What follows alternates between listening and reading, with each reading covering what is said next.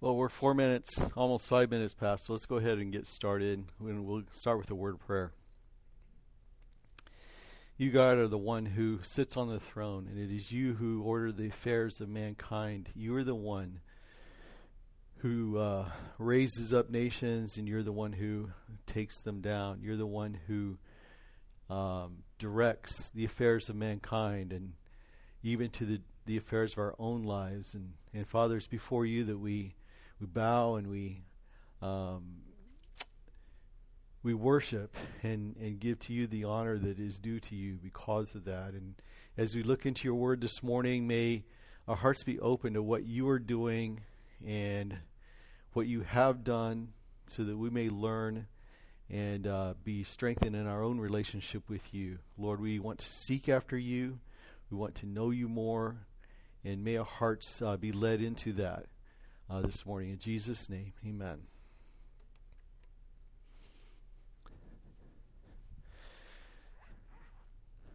This morning we'll be looking at the fall of Jerusalem and some of the lessons that can be learned from that. We're going to be looking at what we can see from the history of kings of Israel. We've been looking over the last few weeks at those kinds of things, and I wanted to propose this question for us to kind of ponder as we go through our lesson today. That what happens to God's plans when man fails? It's something that we will be at the end of the lesson today answering more succinctly, but be thinking about that question as we're going through our study today. I'm popping a little bit, aren't I? Okay. So as the microphone's being adjusted, I want us to consider these things. We've been looking in this section of our study at God's justice and mercy and how God works. And we began this study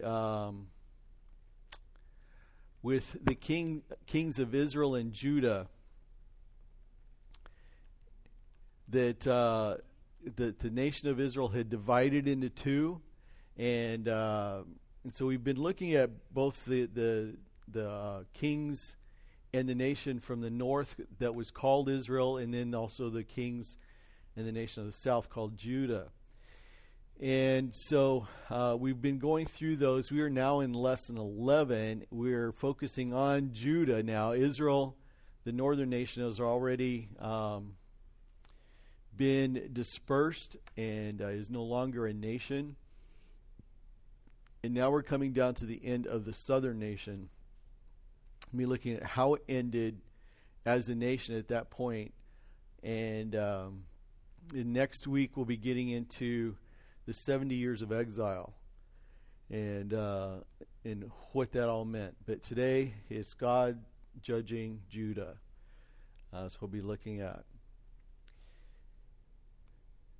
So just as a way of review,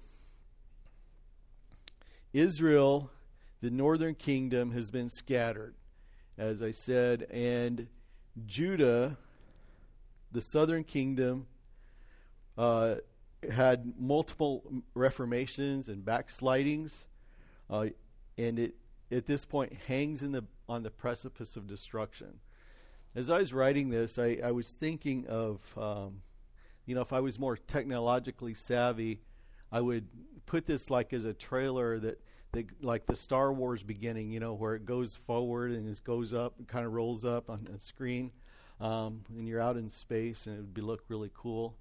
But George Lucas wouldn't give me the rights to that, and so we're stuck with doing a slide here.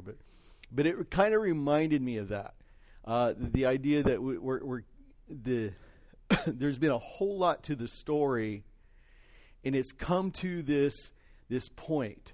And so for everybody who's listening to the story, the background information is important to kind of get into what's going on, to get the context and the feel of what it is. And so it's come to that point. Now, the people in Judah, particularly the kings, and these we're going to look at the mainly the last 4 kings, although there will be 5 that we'll kind of go over. But these kings, the last 4 especially, it appears had no clue to their context. They acted at least as if things were just going to go on and on and on, and that they would always be there. And so they did not listen to the messengers that God sent them, the prophets, and they refused to make changes. And so there was those kind of things going on with them. Last week, we looked at the reforms led by King Josiah, and Mike talked about the idea that a lot of it was just pretense. There was much of the population who went along with Josiah's reforms because that was politically convenient, and so they just went with it. But much of the population was not heart and soul into these reforms. And it's one of the things that we, as we are going to briefly go through the history of the kings of Judah in a couple minutes. We're going to see that. We're going to see a king that does really well, and then we're going to see the next king, his son, who takes the people right into idolatry. And how can you have such a turnaround, a back and forth? And it is because the heart of the people would go with whoever is in power, and most of the time it's not a real heart thing. Now, we'll also talk about how that there are people, though, that do reform, and it is real for them, and we'll be discussing those as well. And that really should not surprise us, because isn't that typically human? That's how we are. We look in our culture today, and we see people who will buy into an idea of philosophy because it's popular. It's the ruling idea. But it's not something they really own. It's not something they really give themselves to, and it's not something they will die for. If things change in the culture, they'll go with the change rather than being committed to their beliefs. And so that's pretty human, and we see that humanity displayed here in this story of ancient Judah. So let's turn to 2 Chronicles chapter 36, and we'll begin looking at some scripture there.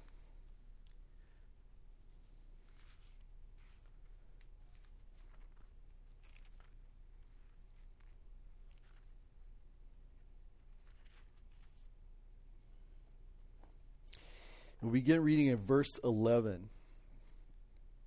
Zedekiah, by the way, is the final king of Judah, and so this is going to be a synopsis of the end, a synopsis of the end of Judah as a nation at this point.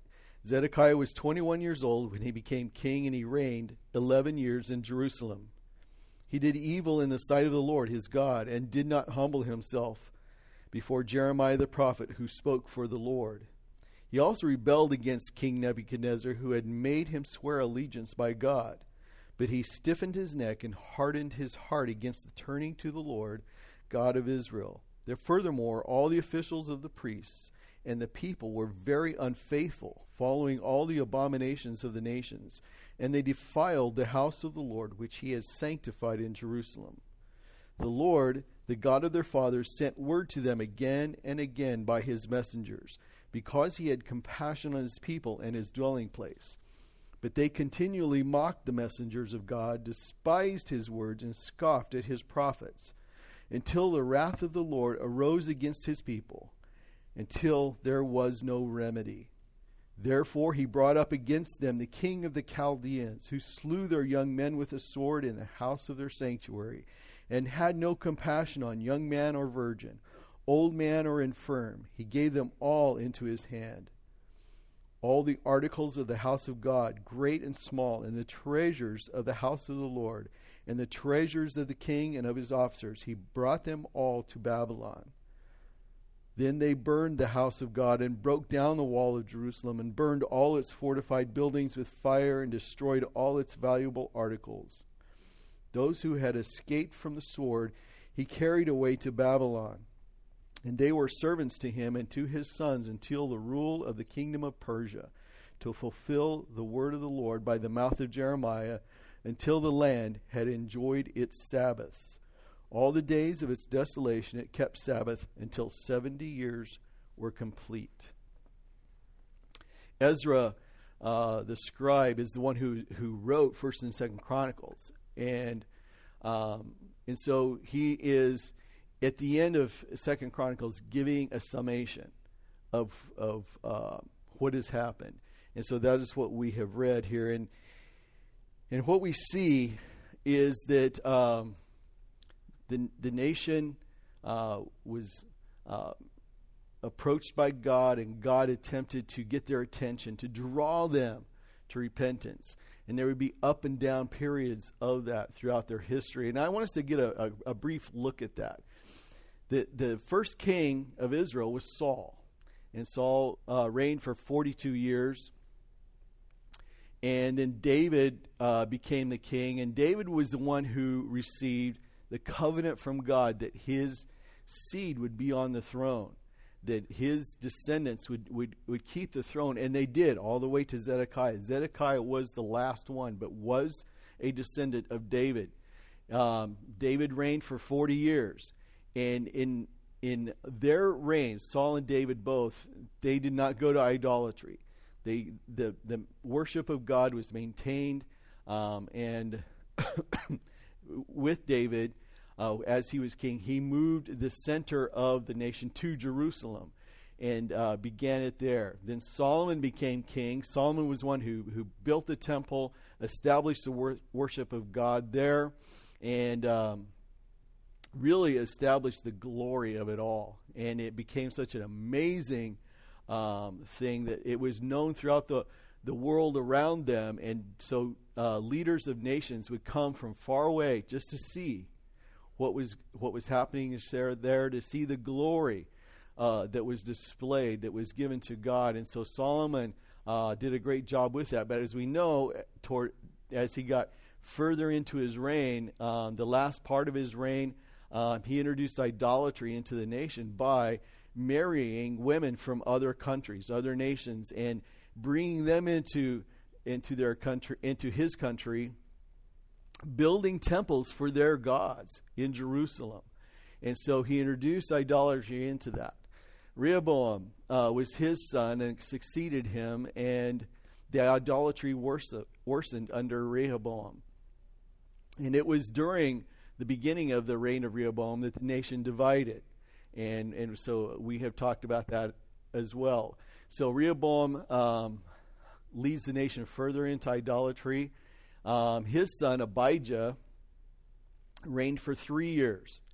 And so Abijah continued that idolatry, and it got even worse with him. And so, but his reign being only 3 years,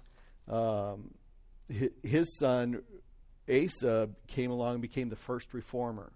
So we see here a slow degradation, and then God raises up a king who would bring reformation. And so Asa is that one. And so Asa brings about reformation, and he reigns for 41 years. His son Jehoshaphat also continued those reforms and continued to purge the land of the idolatry, and he reigned for 25 years and did what was right in the sight of the Lord in reference to those things. However, as we will see with all of these kings, these are just guys. These are just men. And so some of them, even the good kings, will do a lot of good things, but they'll do some things that'll make you scratch your head and say, what? And Jehoshaphat is one of these. Jehoshaphat made a alliances with Ahab, the king of the north. Now, Ahab was one of these guys that, as we look back in history, he's one of those people that makes you think nobody should name their kid Ahab. He was a bad man, and of course his wife Jezebel, and Ahab and Jezebel had this reputation historically that is just really negative. Well, Jehoshaphat felt, I guess, he was kind of this magnanimous guy that he wanted to see at some point, ultimately, I think, the restoration of the United Kingdom. So he makes this alliance with Ahab. As a result of this alliance, it introduced into Judah, some very wicked things to follow. One of the things was that his son Jehoram married a daughter of Ahab. And so when Jehoshaphat died, Jehoram became king, was king for 8 years, and took the country right back into idolatry because of the influence of his wife and of his father-in-law. And so they went right back into idolatry, and that was Jehoram's leadership. Jehoram died, and his son Ahaziah became king, but was king for only 1 year. And I don't know if you remember, a few weeks ago we had a lesson where we talked about Jehu from the north, and how Jehu came in and cleaned out Ahab's family, all his descendants. Well, Ahaziah, who is the grandson of Ahab, was part of that purging. He ended up having been down up in the northern kingdom, and was killed along with that. So Ahaziah only reigned for 1 year, and all of his children were young. So his mother became this wicked queen mother. Her name is Athaliah. She reigned for 7 years, and she, in her attempt to have power, had all of her sons' children killed. They rescued one. And so a man named Jehoiada, a priest, came in and took little Joash, who's just a baby, and hid him for 7 years. And so through that 7-year period, we have Athaliah, the wicked queen mother, reigning in Jerusalem. Joash, at 7 years old, was brought out into the public and made the king, and Athaliah was killed, executed at that time, and so he became the second reformer. And under the influence of Jehoiada, who was a very godly man, they enacted great reforms and took Judah in a really good direction in their worship of God. And so as long as Jehoiada was alive, Joash did really well, following him as an advisor. But when Jehoiada died, toward the end of Joash's reign, Joash began to listen to other advisors and ended up starting to go back toward, or to at least dabble in, idolatry. And so that became the problem for Judah again. However, well, at least one of the issues that came up was Jehoiada, Jehoiada's son Zechariah, when he saw the direction that Joash was going, stood up and declared against it, and Joash had him killed. And Zechariah was killed on the temple grounds. It was a very tragic and horrible crime that Joash committed against Zechariah and against God, and would not listen to the voice of God at that point. So even with good kings, they have the typical human weakness, and that's what we see throughout all of this. His son Amaziah also didn't want to change that yet. Amaziah continued most of those reforms, but he also had a similar weakness, and he has a major failing about 2/3 of the way through his reign, and And so his failure also brings trouble to Judah. But for the most part, he continued in the reforms to follow after God. His son Uzziah became king and reigned for 52 years, one of the longest, the second longest actually, reigning king. Uzziah was a good king and did great things. Followed after God and enacted the reforms that were needed and got rid of the idolatry and so forth. However, if you've read the story of Uzziah, you know that he too had a weakness. And in his weakness, in his arrogance, began to build up in him. And he thought he had done such good job with reformation that he could offer sacrifice in the temple and take the role of the priest. And he was struck with leprosy because of that and died alone, basically, because of the isolation of his disease. But Uzziah did have a good reign in the nation of Judah. His son Jotham continued those reforms and was king for 16 years. Ahaz, his son, however, back to idolatry. And so we see, again, this kind of up and down pattern that's going on. So Ahaz was king for 16 years.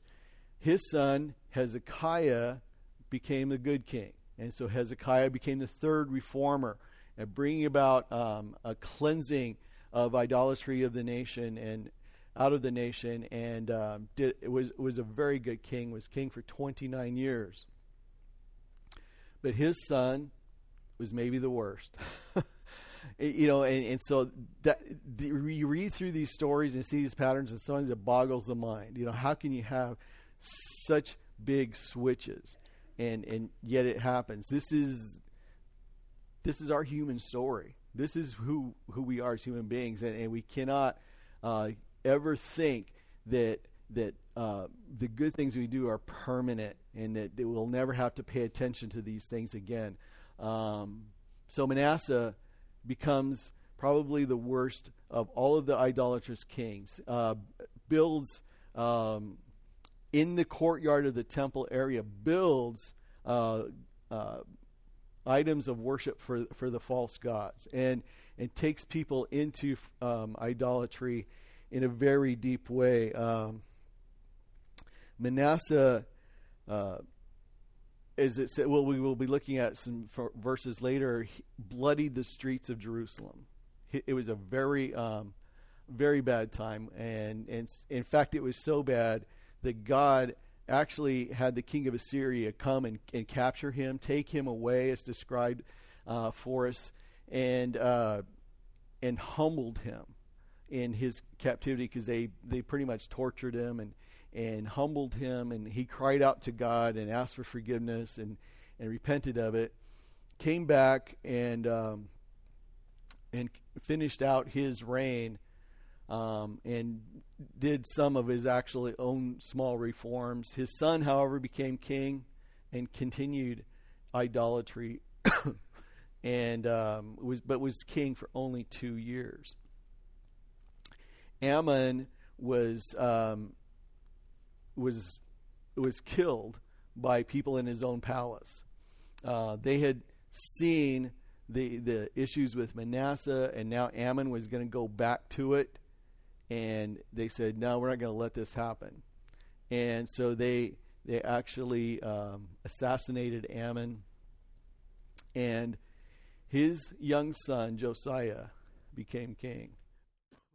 And Josiah is one that we've spent some time talking about in different lessons because of the great reformation that he brought about. Probably the most thorough reformation of all the reforms. It talks about him actually taking down even the high places, taking down everything, and going back and bringing about literal enactments of following the law of God, and was very passionate for that. He's the one who was, when he's king, they found the law of God and read it to him, and he went into terror and said, we need to find out what God is about to do. And we'll be looking at some of that law that he would have had read to him this morning, and we'll find out why he was so afraid. He had good reason to be afraid. And yet God told him, because of your heart of repentance, I will not bring about this judgment in your lifetime, but I will in your son's lifetime, because I am done with Judah as a nation for now. And so Josiah, a very good king. Josiah, however, he had his weakness. Oh, thank you. I sound thirsty, I know.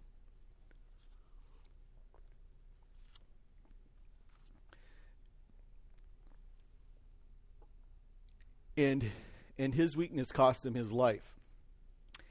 The Pharaoh Necho had in the world at that point, in that part of the world, there's these ongoing tensions with other nations. We've talked about Assyria. We have this up and coming nation in Babylon, the Chaldeans they're growing in power, and they're threatening the Assyrians. The Medes up above them are also have these battles going on with the Assyrians. So the Assyrians are always fighting them. The Egyptians down in the south don't like the Assyrians either.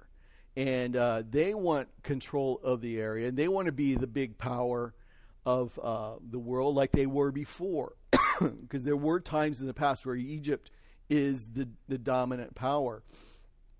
So Pharaoh Necho took his army and began going up north.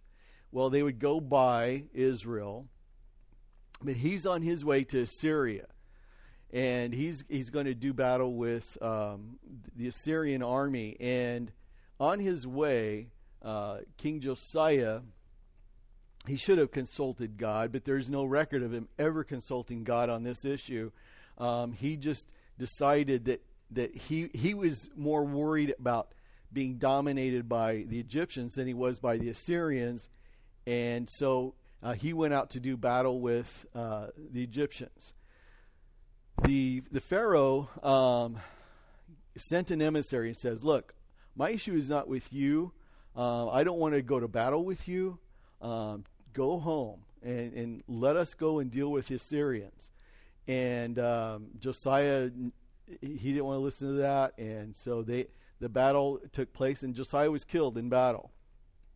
And so Josiah, his rule ended, and what we have then is his son being made king. Now, Josiah had 4 sons, one of whom had already died by this point. And so the nation in Judah picked then the second oldest son to replace him, and that was Jehoahaz.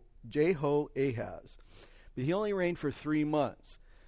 Pharaoh Necho came into Jerusalem, and he didn't like Jehoahaz as king because he didn't think he would.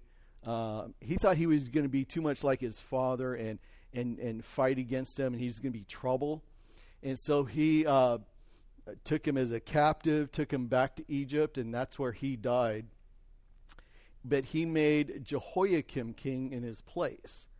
And so Jehoiakim became king and was king for 11 years. Nebuchadnezzar then later defeated Egypt and took control of all the surrounding vassal states that Egypt had, including Judah.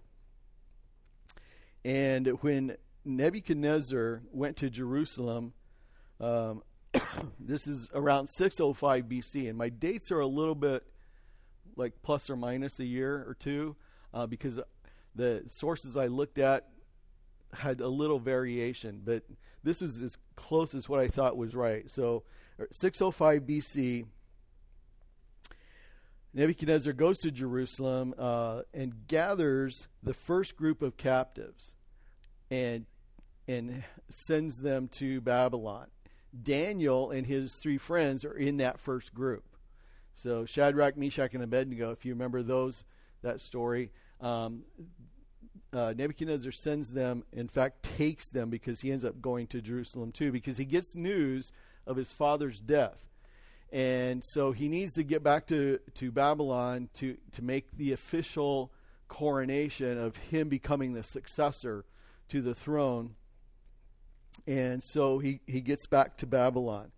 And then the next year, 604 BC, Nebuchadnezzar came back, and he establishes control with all of these surrounding nations. So you have the nation of Edom and the Ammonites, and you have all these other nations around, Philistia, that they're now going to be vassal states of the Chaldeans. And so Nebuchadnezzar comes back in 604 BC, gets control, and he gets a commitment from Jehoiakim that Jehoiakim's going to play along with this, and that means sending the tribute and all of that kind of thing, and not inciting a rebellion and creating problems with other nations. So Jehoiakim makes that commitment in 604 BC. In 602 BC, Jehoiakim has decided he's had enough of this Babylonian thing, and so he rebels, and because of that rebellion, and Jeremiah warned him not to do it. So Jeremiah is a player in all this. He's giving advice to the kings, but for the most part, they won't listen to him. And this is another occasion where he wasn't listened to. Jeremiah warned him that if you do this, you're going to create all kinds of trouble for yourself, not just from Babylon, but from the other nations, which is exactly what happened. Because Nebuchadnezzar, having the control he did of the other surrounding nations, they all came out against them. And so in 602 BC, he begins to get all this military pressure. And by 598 BC, he died. It's at that time, Nebuchadnezzar has decided, you know what, I've had enough of this silliness. And so he's already been marching, and he's already arrived at Jerusalem, and he's going to take control. And so Jehoiakim died. Jehoiachin, his son, was made king by the people, but he was king only for 3 months. And Nebuchadnezzar didn't want him being king. He didn't want any more of this trouble, and so he removed him as king, and sent him back to Babylon with another group of captives. So this was the second deportation of Israelis back to Babylon, and among that group is Ezekiel. So Ezekiel the prophet ends up going back to Babylon, and when you read the book of Ezekiel, his writings are from Babylon. What he wrote is from there.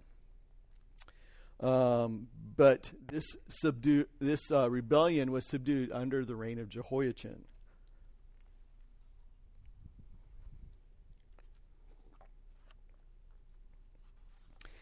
And Nebuchadnezzar then installed Zedekiah, the third son of Josiah, to be king.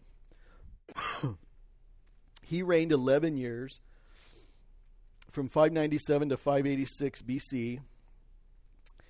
And Zedekiah was one of these people that couldn't make up his mind.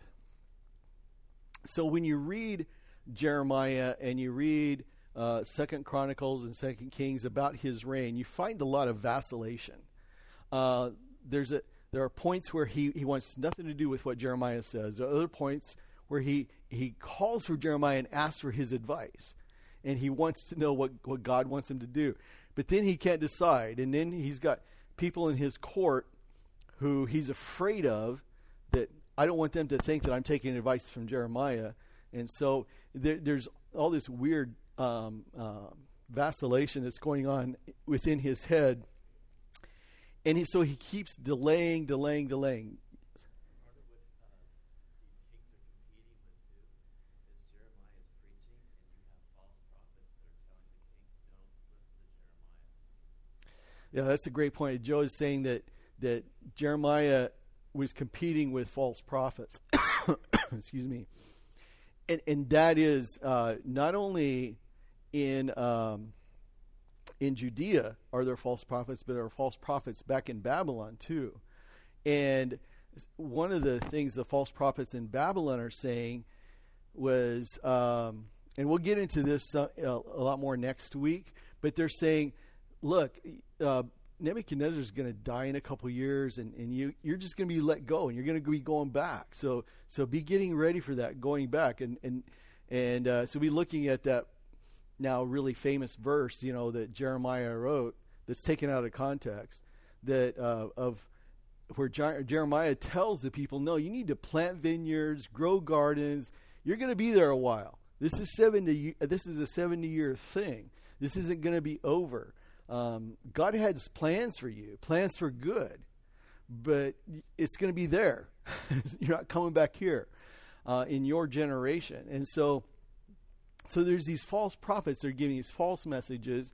And one of the things to think about is at least as I read this, I'm reading, Jeremiah is telling Zedekiah he needs to, at first he needs to obey the rules that are set down by Nebuchadnezzar. Then when Nebuchadnezzar brings his armies, because he refuses to do that, Jeremiah is telling him you need to surrender, because if you don't surrender, there's going to be great destruction.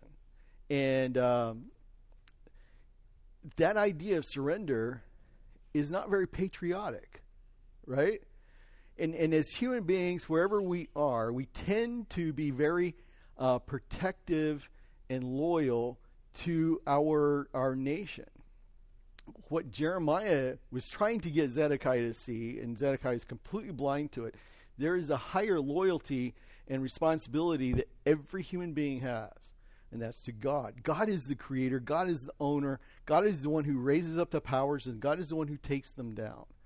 And Zedekiah is completely blind to that, and because he's a very foolish man, and so he doesn't get it. And so, the false prophets are giving false messages, and so that's an excellent point. Thank you for bringing that up. And so there's this rebellion. Nebuchadnezzar comes, and for a year and 7 months, Jerusalem is under siege. And being under siege, food is cut off, and by the end of this siege, conditions are just horrible. And so a month before it's completely done, Zedekiah and some of his higher ups plan and execute an escape. And they escape out of the south of the city, the southern gates, and they get a little ways, and they get caught. Zedekiah and his sons are brought before King Nebuchadnezzar at where he is encamped, several miles up north in Israel. And Zedekiah gets to see his sons executed, and his own eyes are put out, and he's taken back to Babylon. So that is his end as being king, and that's the end, really, of the kings of David, from the line of Solomon. That's the end of it. And Zedekiah is the last one, and he's sent back with the final group of captives. So there's a third deportation, but Jerusalem is destroyed, completely destroyed. The temple is leveled. It's burnt to the ground. All the gold is melted between the stones, and so the soldiers wanting to get the gold completely tear it apart. The walls that were to be this great protection of the city are completely torn down, and so there is nothing but rubble everywhere. God just wanted it leveled, and so that's what Nebuchadnezzar did. So that is how it all ended. Now, what I want us to look at then is three aspects. I want us to see the warning that God gave. Oh, I'm not going to have time to get through to read all these passages, so we'll just have to read some of it. God gave a warning. God gave judgment, and then there was Jeremiah's ministry, and then finally the lament of it all. Deuteronomy chapter 10. Let's turn there. All the way back when Moses is giving his final messages to Israel,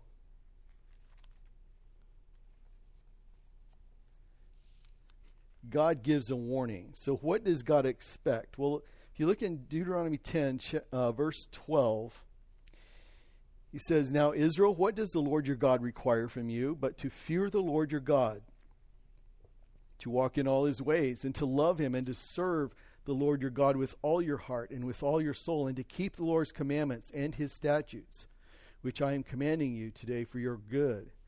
And then look down to verse 20. "You shall fear the Lord your God. You shall serve him and cling to him, and you shall swear by his name. He is your praise, and he is your God, who has done these great and awesome things for you, which your eyes have seen." So that was what they were supposed to do, what they were supposed to not or be afraid of. Turn over to chapter 28.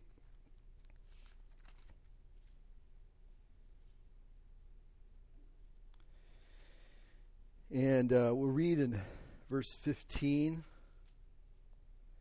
It says, "But it shall come about, if you do not obey the Lord your God, to observe to do all his commandments and his statutes with which I charge you today, that all these curses will come upon you and overtake you." And so then he goes off and lists a whole bunch of curses, which they did endure. If you read the book of Judges, you see a lot of these things that come to pass. But look over in verse 49. And this applies, this would have been what Josiah would have had read to him, and he would have been terrified. "The Lord will bring a nation against you from afar, from the end of the earth, as the eagle swoops down, a nation whose language you shall not understand, a nation of fierce countenance, who will have no respect for the old, nor show favor to the young. Moreover, it shall eat the offspring of your herd and the produce of your ground until you are destroyed, who also leaves you no grain, new wine, or oil, nor the increase of your herd, or the young of your flock, till they have caused you to perish. It shall besiege you in all your towns, until your high and fortified walls in which you trusted come down throughout your land. And it shall besiege you in all your towns throughout your land, which the Lord your God has given you. Then you shall eat the offspring of your own body, the flesh of your sons and of your daughters, whom the Lord your God has given you, during the siege and the distress by which your enemy will oppress you." This is Moses writing this before they had even crossed the river Jordan to go into the land. Moses is giving this warning. God is warning them that this is your fate if you do not follow me. This is exactly what happened. This is what happened when Nebuchadnezzar came in, and we can read those accounts. We can read them in Jeremiah. We can read them in 2 Chronicles, and in 2 Kings. This is what happened, and so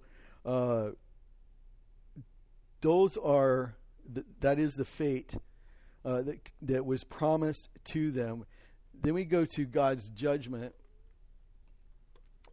And we won't take the time to look at all of them, but I do want to look at 2 Kings chapter 24. So if you turn with me to that one.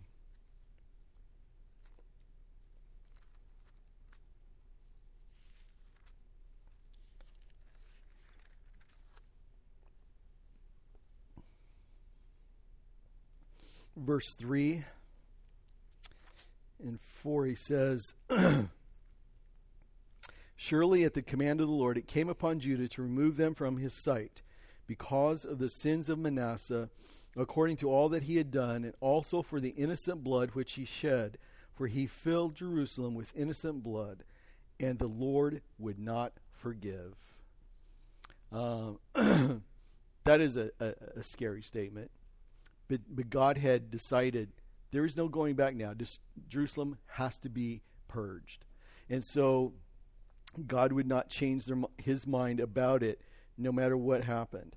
The streets were filled with blood. That refers to probably three things that these items are mentioned by the various prophets, including Jeremiah, but they killed the prophets.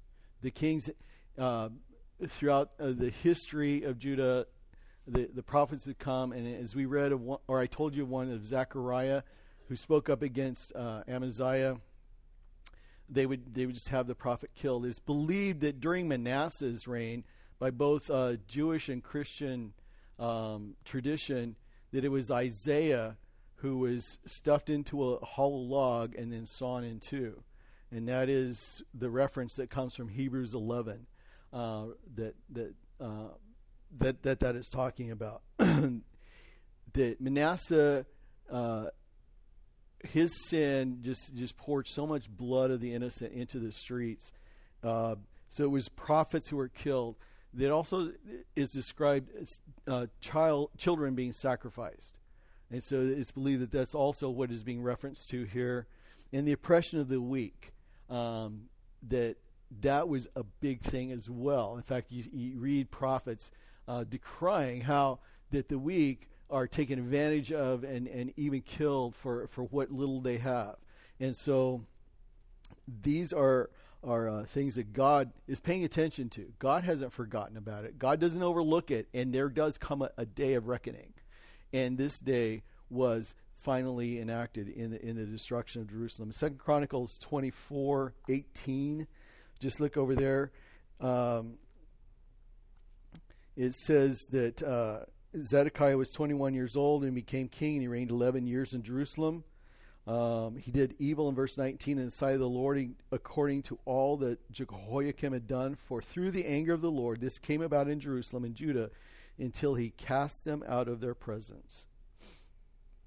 And so God was completing that work.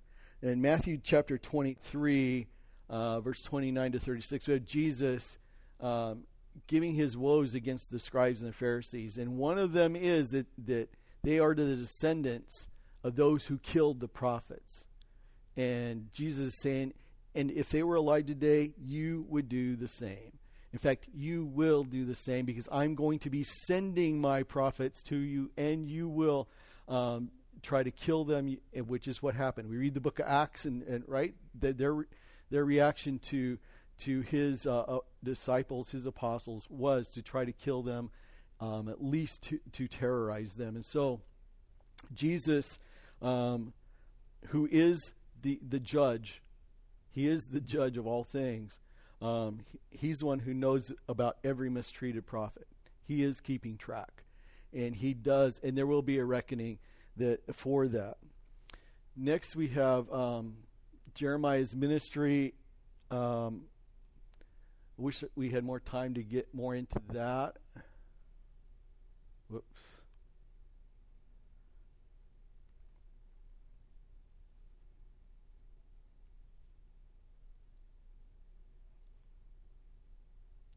Well, I guess we don't have to. But with Jeremiah, verse 18 and 19, God told Jeremiah to go to the potter's field. If you ever read that passage, 18 and 19 is pretty powerful in describing in imagery just what God wanted to do. And so Jeremiah goes, he sees the potter making pottery, and how that the jar that the potter is working on had a deformity in it, and so the potter had to beat it, start over, and form it into something else. And that imagery was to tell Israel, or Judah, that God will reform, and he will make it something else. That God is not stymied by man's failure. Going back to the theme kind of our lesson, that God still does his plan, and he is the potter, and he can make of the clay what he wants to make, and he will do that. In chapter 19, God tells him to go to where the potter throws away the broken pots, and to make an illustration that this pot that had been made called the nation of Israel will be crushed, and that God has the right to do that as well. And so that in a brief summary is what is in 18 and 19. In Jeremiah 27, there's also Jeremiah giving this message from God. In fact, let's look at that one. Jeremiah 27.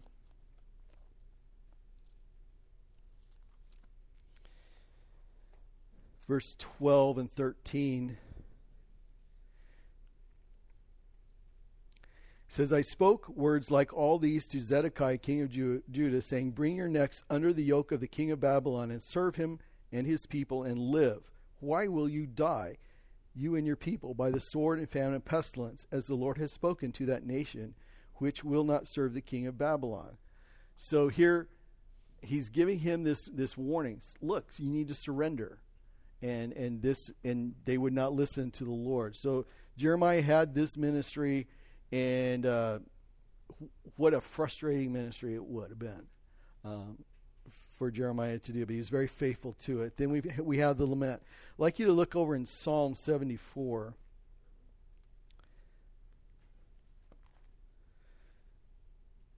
And we have here a psalm written from Babylon, from the sons of Asaph. He says, O God, why have you rejected us forever? Why does your anger smoke against the sheep of your pasture? Remember your congregation, which you have purchased of old, which you have redeemed to be the tribe of your inheritance. In this Mount Zion where you have dwelt, turn your footsteps toward the perpetual ruins. The enemy has damaged everything within the sanctuary. Your adversaries have roared in the midst of your meeting place. They have set up their own standards for signs. It seems as if one had lifted up his axe in a forest of trees, and now all its carved work they smash with hatchet and hammers. They have burned your sanctuary to the ground.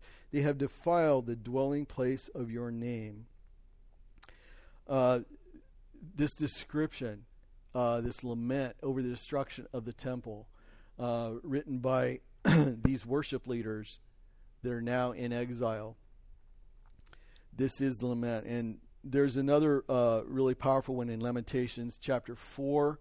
This is written by Jeremiah, verses 3 to 11. We won't have time to get to that one. But again, this overwhelming sorrow, the grief that the godly felt over the destruction of the city, and particularly the place of worship. All right.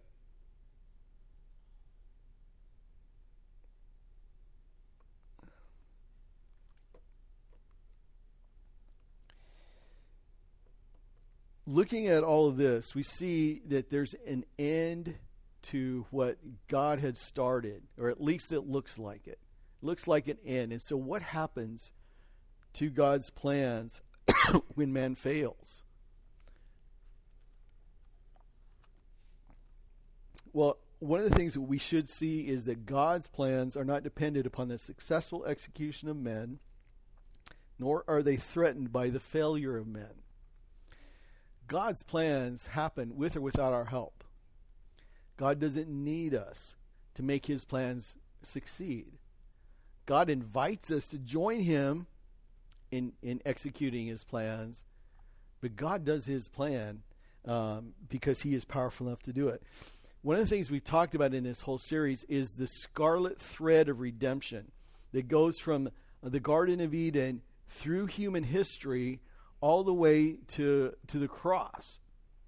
And so is that scarlet thread broken? No, because God still is fully able to accomplish it. And as we'll see next week in studying the 70 weeks or 70 years of exile, we'll see God able to bring it about. That even in the heart of pagan kings, God moves and accomplishes his purpose. And so God is not at the mercy of man's weakness. God does not subject his sovereignty to the fickle nature of mankind. God is sovereign, and man doesn't stop it, doesn't stop his plan. God is fully able to do it. Another thing to look at is that God's glory is not dependent upon man-made temples. There is a lot of grief in that we see in the laments over the destruction of the temple and the beautiful city. The city that was meant to bring glory to God, the temple is especially meant to bring glory to God, and now it's gone. But God doesn't derive his temple from man-made structures. right? The heavens declare the glory of God. God is able to display his glory without our help. He does it every day. And so God is fully able to do that. He's not dependent upon anything that we can build for him. And we need to have that perspective. It's very good for us to remember that. We also need to see that God brings judgment, not because we spoil his plan. So God is not up there and he sees the mess that we make of things, and so he just takes his hand and says, fine, and then wipes everything off the board. And no, that's not why he brings judgment, because we're wrecking his plans, but because he loves this creature he made in his own image and is rescuing those that are his. And so his one of the things he's accomplishing in the destruction of Jerusalem, besides the purging of the city, which needed to be done, he was sick of the violence and the blood and everything that had taken place in the city, and it needed to be purged. But he also wanted to spare the good. There were a lot of God-fearing people that were in Jerusalem. They weren't all idolaters. And so you read the account of Daniel, for instance. He's one that pops into my mind. Daniel is one of those that was of the.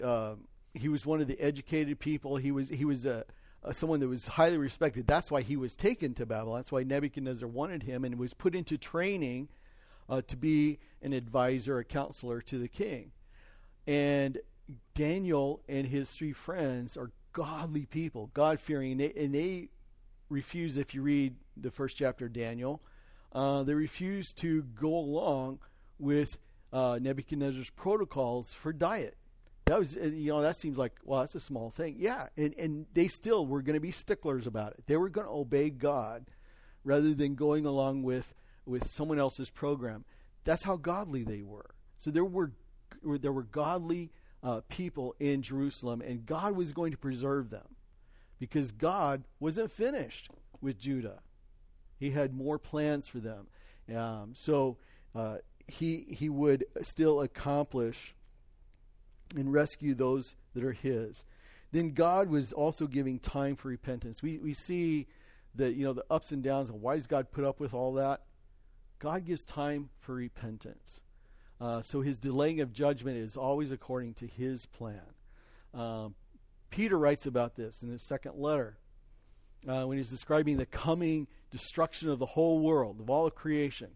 And so what about the mockers who say, well, it's been all this time and nothing changes. It's still here. The sun comes up, sun goes down. Everything keeps going on the same. And Peter's response is, God is not slow regarding this judgment, as some people call slowness, but is long-suffering to us, not willing that any should perish, but that all should come to repentance. God gives time for repentance. God is so patient, and so we can learn from that. And our time is up. So thank you for your attention, and appreciate that. And may this be a blessing to us, encouragement to us that God is in control. And we don't have to be afraid of the affairs of our world, the way things are going. Whatever happens, God knows. And God is in control of it all. God raises up nations and God takes them down, as we will continue to see in our series that we have. Let's close in prayer. You, O Lord, are great. And so glad that we can count on your faithfulness and your sovereignty, your power to accomplish your purposes. Your purposes are always right. Your plans are always the best. And so, Father, help us to be able to be submissive to that and to cast our cares upon you. And the worries that we have, the things that we are sometimes bothered by, Lord, help us to bring these to you and to trust in what you are doing.